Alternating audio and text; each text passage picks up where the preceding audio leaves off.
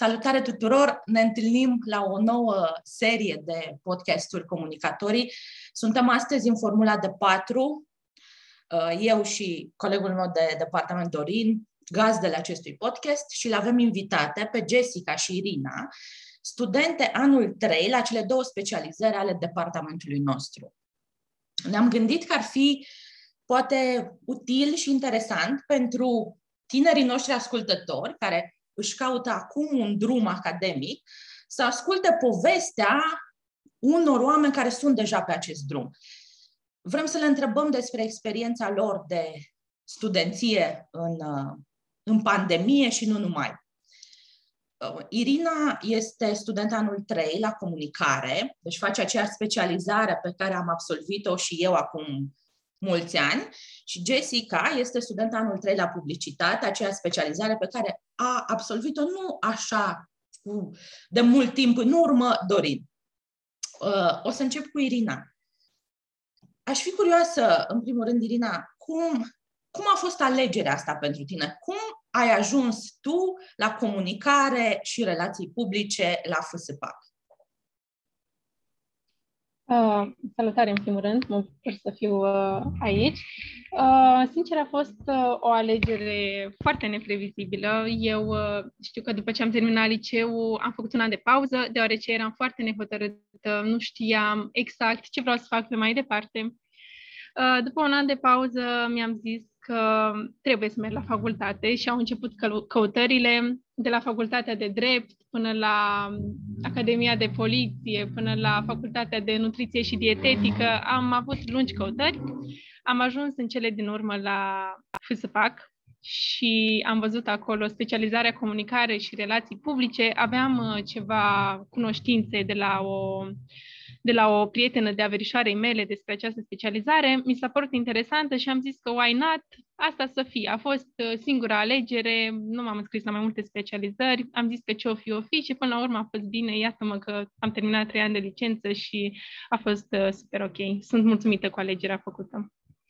Ok, Irina, o să te mai întreb lucruri după aceea, dar aș vrea să știu același lucru și de la Jessie. Cum de publicitatea? Bună ziua! Hello, people! Mă bucur și eu foarte tare să fiu aici. Eu am ales publicitate într-un mod mai greuț, aș putea spune, pentru că în liceu am făcut foarte multe activități din foarte multe domenii și am fost foarte nehotărâtă de ce o să fac mai departe, unde vreau să fiu ca adult. Și atunci am început deja pe clasa 12 să mă interesez de cât mai multe facultăți. Dacă vă puteți imagina, cealaltă facultate la care m-am gândit era facultate de matematică și totuși am ales publicitate, pentru că mereu mi-au plăcut oamenii și mi s-a părut că, având puțină experiență în design și în afișe, copywriting, am zis că poate că ăsta ar fi drumul pe care aș putea să merg și care mi-ar face cea mai multă plăcere. Și da, sunt și eu foarte mulțumită cu alegerea pe care am făcut-o. Pot să zic că am crescut foarte mult datorită FSPAC-ului în urma acestor 3 ani care au trecut foarte repede. Sunt curioasă de codarea geografică din acest drum. Uite, acum mi-a venit asta. Dorin, tu ești clujan, așa-i? Născut, crescut la Cluj. Da. Eu sunt bihoreancă, născută la Oradea, mutată la Cluj odată cu începerea facultății, prima promoție de comunicare și PR la Cluj. Din aia fac eu parte. Irina, tu de unde ești? Eu sunt moldoveancă, sunt din Piatra Neamț, deci... Da. Ok, extindem area geografică. Jessica? Eu sunt din Bistrița, deci destul de aproape de Cluj. Așa, pe drumul înspre Piatra Neamț. Am înțeles. Din clasa voastră, și o să păstrăm așa ordinea, mă adresez întâi Irinei, din clasa ta, Irina, de liceu, mai sunt alți oameni care au venit la Cluj? Adică Clujul era o primă opțiune pentru cei mai mulți dintre colegii tăi sau nu neapărat? Da, să știți că da, chiar una dintre cele mai bune prietene ale mele a ales Clujul, a venit la facultatea de litere, am mai avut în clasă chiar multicei care la fel au venit la Cluj, la diverse facultăți, alții au ales București, Iași și cam astea au fost opțiunile lor, dar da, în principiu au fost mulți care au venit la Cluj, chiar și la FSFAC, vreo 2-3, cam așa i-am mai văzut și în anul acesta pe la noi, pe la FSFAC. Nu chiar în lift, stăteam la coadă la cașpanee, dar până ne-am întâlnit. Ok. Da. Jessica, la tine cum? Noi am fost clasă de biochimie bilingv și astfel am avut colegi care au dat la medicină. Acei colegi, într-adevăr, unii sunt la Cluj, alții pe la Timișoara, Târgu Mureș, orașele care au facultate de medicină și restul toți sunt la Cluj. Deci ne întâlnim destul de des. Stai că acum, cum ar zice americanul din Apahida, de aici de lângă Cluj, face sens. Tu ai terminat la nivel liceu biochimie? Da. Acum înțeleg de ce și direcția de matematică un pic. Dorin, tu ai făcut la liceu ce? Eu am terminat matematică informatică, M1. Nimeni nu-i perfect, Dorin, nimeni nu-i perfect. Toate avem defectele noastre. dar voiam să spun o poveste despre alegerile Irinei și anume partea cu Academia de Poliție. În urmă cu foarte mulți ani, la un moment dat, era o campanie pe Google Ads despre FSPAC și s-a dat drumul campaniei. Nu o să intru în detalii tehnice, doar că la un moment dat primeam clicuri de la persoane care căutau Academia de Poliție pentru FSPAC. Și clicurile alea costă și mai ales în perioada admiterii costă foarte mult și tot timpul am spus că de fapt este algoritmul Google care duce clicurile respective înspre noi, deși oamenii caută Academia de Poliție, dar de fapt, Irina, cred că tu ai fost. Și în mod surprinzător, dintre toți studenții cu care am discutat, foarte mulți, sau mai mulți decât mă așteptam, aveau ca opțiune Academia de Poliție. Nu vrei cumva să ne spui exact care era motivația ta în spatele... Înainte de asta, Irina, bine că s-a lămurit Dorin ce era cu clicurile alea suspecte. Am găsit suspectul. Irina, tu ce ai terminat la nivel liceu? Eu am terminat filologie, deci eu am fost pe latura asta umanistică. Filologie, ok. Deci avem așa, Jessica biochimie, Dorin mate info și au venit publicitate, ei doi după aceea s-au dus spre publicitate. Eu am terminat și acum să bată tobele, matematică fizică. Asta am făcut la liceu și am venit la comunicare. Irina a terminat filologie și a venit la comunicare. Ce vreau să subliniez e că nu există combinații imposibile. Suntem dovada vie. Bun, Irina, zi cu poliția. Ce ți-a trebuit cu Academia? Da, și să concretizăm asta. Sincer, eu nu căutam Academia și am accesat FSFAC-ul, deci n-am avut nicio treabă cu lucrul acesta. Dar cu Academia, care era chestia? O am pe verișoara mea care a terminat acolo și părinții cumva, păi dacă ea a terminat, ar fi bine ca și tu să mergi și așa. Și am zis că, să văd dacă e de mine, dacă nu e, dar în final n-a fost de mine și automat nu am mers pe calea asta a Academiei. Și cam asta e povestea. Era să fie o polițistă de sector, dar e mai bine o comunicatoare de succes. Acum, stau să mă gândesc, voi ați început facultatea în 2019, octombrie, și noi ne-am întâlnit în primul semestru și cred că o parte mică, o lună poate, din semestru 2, în varianta de offline. După care a venit pandemia, tot ce s-a întâmplat în UBB a trecut în online, implicit cursuri, seminare.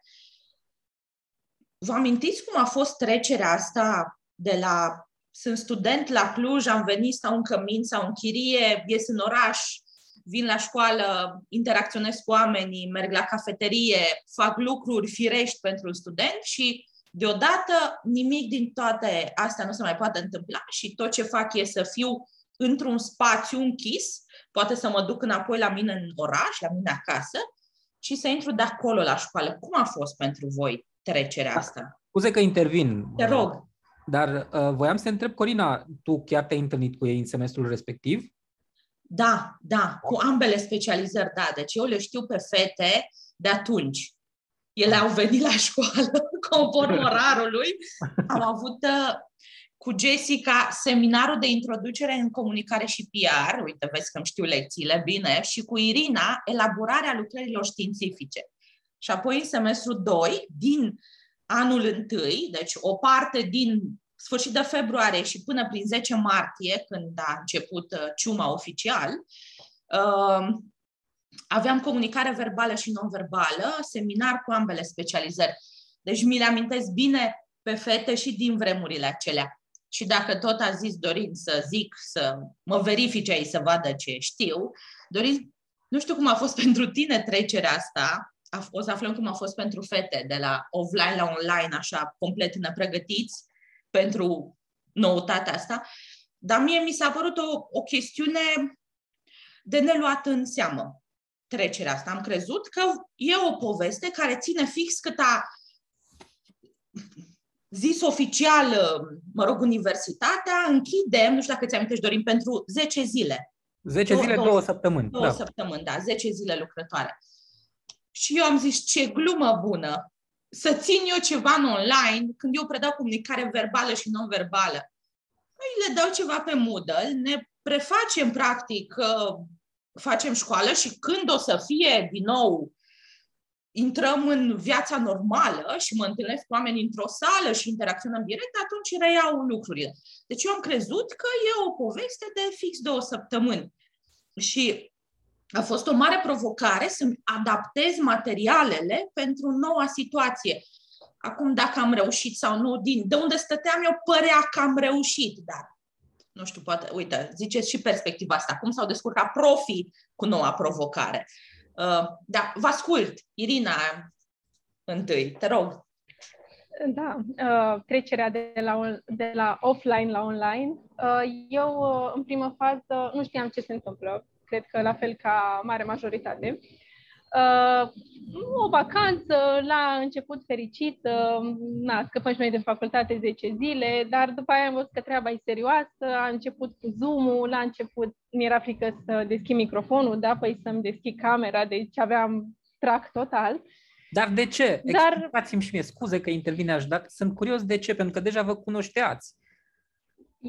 Nu știu, deci nu pot să-mi explic și eu asta de multe ori și m-a gândit de ce aveam lucrul acesta, că să nu deschid microfonul, să nu vorbesc și apoi cu camera și tot așa. Era o chestie, probabil, care ține de fiecare și dacă stau să mă gândesc acum, la început, atunci, în 2020, în martie, când a început, cam toți colegii mei aveam lucrul acesta, nu vorbeam, nu știu că aveam cu domnul Mihnea Stoica ceva seminar și vorbea singur, săracul, că nimeni nu spunea nimic de camere, nici nu mai zic. Și adaptarea a fost ciudată, bineînțeles că nu a fost un lucru chiar frumos să ne ia așa studenția cu totul, dar ne-am adaptat destul de bine, zic eu, atât profesorii, cât și studenții, facultatea în sine și dacă stau să mă gândesc așa, chiar am făcut o treabă foarte bună în online, adică mi se pare că am învățat așa cum aș fi învățat și în offline. Dar acum revenind la normalitate, nimic nu se compară cu mersul fizic la facultate, cu interacțiunea, cu viața socială. Dar voi erați sau aveați colegi care erau în situația în care stăteau în cămin și așteptau să treacă cele 10-14 zile și să revenim la varianta față în față? Sau deja în momentul în care s-au dat acele 2 săptămâni ați plecat acasă, chiar dacă stăteați în cămin? Da, și eu stăteam în cămin atunci, în HD. Știu că după ce s-a dat ordonanța aceea că 10 zile trebuie să ne întrerupem activitatea, eu cel puțin m-am plecat acasă, colegele mele din cameră la fel, căminul 1 HD era cam gol, în principiu plecau studenții, dar au mai și rămas, mai erau care aveau joburi și deci nu au plecat cu totul, apoi treptat am primit decizie că trebuie să eliberăm, că nu ne mai dă voie și s-a sfârșit tot, am stat acasă. Jessie, pentru tine cum a fost ideea asta de mâine e online și durează 2 săptămâni, după care revenim. A fost o experiență pe care clar o să o povestesc copiilor mei. Mi-am făcut frumos bagajul, am mers acasă pentru 2 săptămâni și mă scuzați, o să reiau de la început. A fost o experiență foarte interesantă, cu siguranță. Mi-am făcut bagajul și am mers acasă timp de 2 săptămâni și am fost foarte mirată de cât de repede s-a mobilizat FUSPAC-ul, pentru că aveam prieteni de pe la alte facultăți și alte universități la care lucrurile s-au mișcat mult mai încet. Pot să zic că a fost foarte ciudat ca după un semestru în care am văzut cumva cum e comunitatea FUSPAC atât de deschisă și friendly, să ne vedem online și să nu ne vedem de fapt, să nu-mi văd colegii pentru că erau doar ecrane negre. A fost foarte ciudat și deprimant, chiar deprimant. Și nu știu, am așteptat cumva ca acele 2 săptămâni să treacă, așteptam constant, eram acolo. Nici nu mi-am luat la mine multe haine pentru că am zis 2 săptămâni trec repede, e o vacanță, oricum lucram, am zis că am mai mult timp pentru mine, să mă relaxez și după mă întorc înapoi la facultate și când am aflat că de fapt hotărârea se prelungește, am fost în șoc, deși înțelegeam în același timp contextul. Mi-amintesc și acum cum eram în sala de seminar la studii de conflict și s-a întâmplat acea multiplicare media despre care am învățat la facultate și s-a viralizat o imagine cu hotărârea luată pentru cele 2 săptămâni și a strigat un coleg din spate: "Băi, vedeți că mergem acasă!" Și așteptam hotărârea oficială și da, nu știu, a fost o experiență. Asta observ că aproape toată lumea ține minte exact momentul în care s-a trimis acea hotărâre și vreau să... Unde erai, Dorin, când a venit? Eu eram în amfiteatrul 5/2 când a venit hotărârea. Voi știți unde erați chiar atunci? Da, eu știu, cred că te-am și întrebat, ți-am trimis atunci imediat un SMS. Eu eram într-un autocar al UBB cu studenți de la noi și de la alte facultăți în cadrul unui proiect în care eram implicată și fuseserăm într-o vizită de lucru la Beliș. Și acolo toată lumea, în autocar, distracție, am făcut poze, am fost să discutăm cu oameni, am stat foarte aproape de oameni, că doar virusul era foarte departe de noi, așa era perceput. Era ceva ce se întâmpla în China.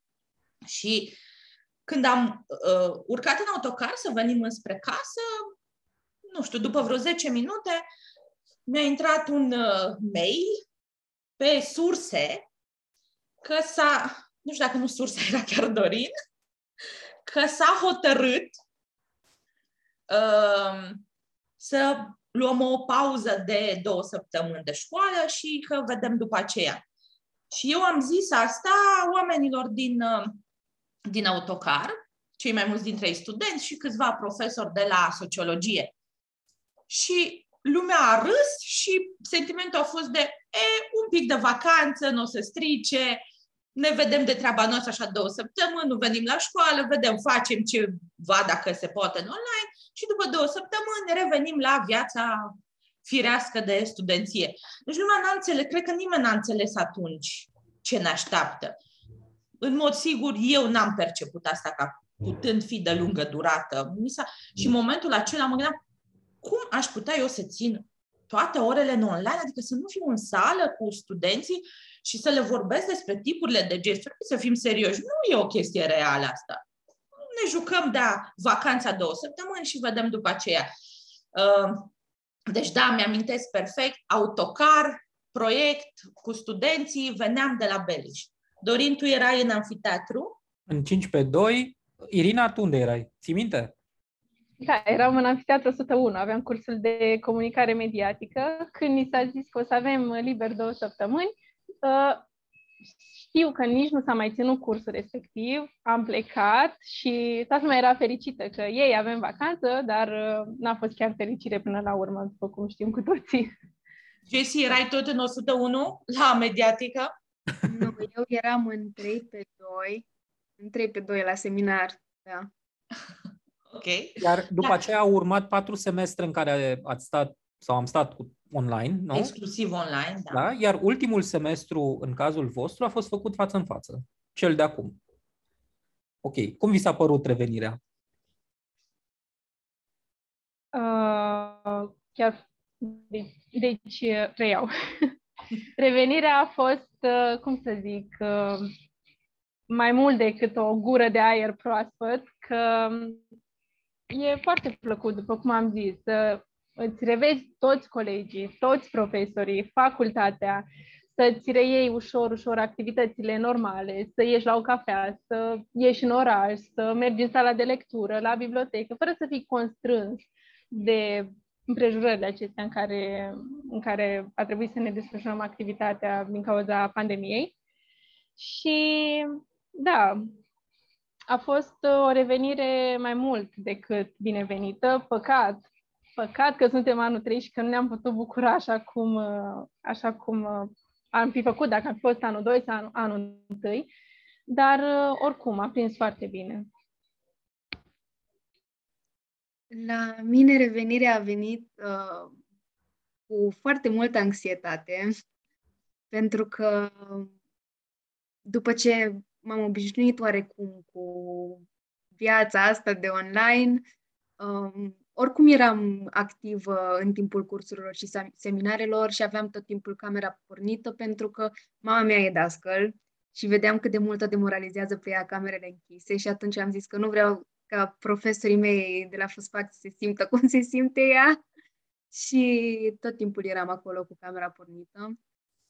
Și totuși am simțit foarte multă anxietate pentru că mă gândeam că mă întorc acolo, toată lumea o să se uite la mine, poate să fiu judecată, nu știu, o să fie un alt fel de cerc, nu mai știu colegii, ce colegi au rămas, ce colegi s-au lăsat, dar chiar după primele cursuri și primele seminare am putut să văd că a fost exact ce aveam nevoie pentru că am înflorit. Pot să zic că am înflorit iar și, nu știu, a fost o bucurie imensă să pot să simt comunitatea FUSPAC iar. Asta cu colegii tăi, da, pe care poate nu-i cunoști sau nu-i ți mai amintești, asta o simt și eu în momentul în care merg pe stradă. De obicei, mai ales că noi avem 2 clădiri și între cele 2 clădiri deseori ne întâlnim cu studenți, studenții te salută, tu îi saluți înapoi, că așa e normal. Problema este că, fiind 2 ani de pandemie în care foarte mulți studenți au stat cu camerele închise, eu nu cunosc studenții. Și dacă nu cunosc studenții, nu pot fi eu cel care inițiază salutul. Și atunci trebuie să aștept să mă salute ei pentru ca eu să pot saluta înapoi, să nu mă apuc să salut persoane străine de facultate pe stradă. Care mă aduce într-o situație în care trebuie să urmăresc să văd dacă persoanele care vin înspre mine se uită la mine și mă salută, astfel încât să pot saluta înapoi. Problema este că vin persoane înspre mine care nu sunt studenți de-ai noștri. Și atunci eu sunt ciudatul acela care stă și se uită la persoanele care vin înspre mine așa cu vreo 5-10 metri până când ajung în dreptul meu și care se dovedește a nu fi studenți de-ai noștri. Așadar, la un moment dat mă aștept să apar pe ceva grupuri din astea cu feriți-vă de ciudatul ăsta, că se uită lung la tine. Dorin, nu ești nici pe departe singurul. Trăiesc fix aceleași lucruri. Plec de la premisa că oricine se uită înspre mine și cumva are față senină, zâmbește, e suspect de studenție la FUSPAC, ca atare mă aștept, da, să se apropie și să salute. De cele mai multe ori, sau de multe ori, e doar un om care are o zi bună și zâmbește tuturor. Nu mă cunoaște, nu-l cunosc. Și da, și eu stau așa, bună ziua, nu de la FUSPAC, dar îi suspectez și eu pe toți de posibilitatea asta. Și cum mă gândeam că empatizez atât de bine cu ce au zis fetele. Așa, întoarcerea asta e o combinație de îmi place tare mult și abia am așteptat, dar și un pic de, nici nu știu, anxietate generată de faptul că trebuie să te obișnuiești din nou cu altceva. Știți, creierul are capacitatea asta extraordinară dacă te duci pe o cale, chiar dacă calea n-a fost cea mai simplă la început, devine acea cale obișnuită, firescu. Și când schimbi calea, chiar dacă spre ceva ce înainte îți plăcea foarte mult, acel ceva e nefirescu, noul, lucru care își generează un oarecare disconfort până te obișnuiești. Dar, Irina, tu ziceai că ți-a plăcut și Jessica, așteptați până la urmă să se întâmple întoarcerea asta. Prima dată când am intrat într-o sală de seminar la anul întâi cu oameni pe care îi știam de un semestru jumate deja, dar nu-i văzusem niciodată în carne și oase, văzusem niște nume și câteodată niște fețe în Zoom. Intrarea într-o sală în care ei erau fizic acolo mi s-a părut extraordinară și mi-am adus aminte ce mult îmi place jobul ăsta al meu când e offline.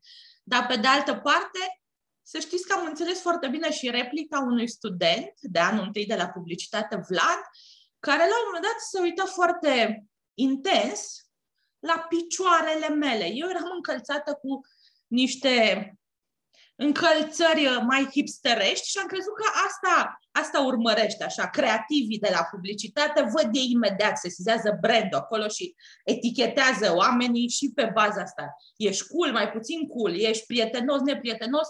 Uite, și după încălțări, îmi făcusem eu scenariul ăsta în minte. Și la un moment dat, în timp ce eu povesteam despre comunicare, Vlad m-a întrerupt și a zis: doamna profesoară, trebuie să vă spun că mi se pare foarte ciudat să vă văd cu picioare. Și eu am înțeles exact la ce se referă, pentru că mai bine de, 6 luni ne întâlniserăm în fiecare săptămână și eram acest floating head în Zoom. Și omul m-a văzut pentru prima dată cu picioare și a ținut să spună ideea asta, remarca asta. Și mie nu mi s-a părut ciudat. Chiar am înțeles ce vrea să zică. Că și într-un fel și mie mi se părea ciudat să-i văd pe ei cu picioare. Și mi s-a părut că replica asta atât de simplă descrie foarte bine întâlnirea asta dintre noi după o vreme. Uite, pe ei nu-i cunoscusem înainte, sunt anul întâi, i-am văzut direct în Zoom și apoi i-am văzut cu picioare. Și uite, mi s-a părut interesant așa unii altora. Bun, deci asta a fost povestea de cum am început, ce a venit peste noi, ne readaptăm. Când să vă readaptați, s-a și încheiat semestrul, voi sunteți acum anul 3 în sesiune, urmează o licență, iertați-mă, nu vreau să vorbim despre asta, să vă cauzez vreun stres suplimentar, sunt convinsă că vă veți descurca absolut onorabil, așa se întâmplă de fiecare dată. Sunt curioasă însă de planurile voastre. Ce faceți acum că sunteți mari aproape? Uite, Jessie, ce-ți propui să faci? Master? Unde? Nu master? De ce? Ce-ți plănuiești? Planul meu e să fac master și doctorat la FUSPAC și ca un vis sau un target ar fi să rămân în catedra de viitor profesor și profesori ai comunității FUSPAC și eventual la master aș vrea să mă angajez undeva ca să am un venit plus, să nu mă mai simt doar studentă. Momentan am doar niște clienți și aș vrea să măresc cumva area asta profesională până când o să pot să mă pun pe picioare cu viitoarea mea carieră. Excelent, să știi că masteratul îți va permite să faci asta, adică cursurile sunt plasate în așa fel în orar încât oamenii care vin la master să poată merge de dimineață până după amiaza la un job și după aceea să intre la cursurile de master. Dar scuze că intervin, la ce master? Că FSPAC-ul are foarte multe masterate. La masterul de comunicare și relații publice în engleză. Nu. E PR și PR și publicitate în engleză. Excelentă alegere. Irina, tu ce faci? Cam peste o lună și un pic.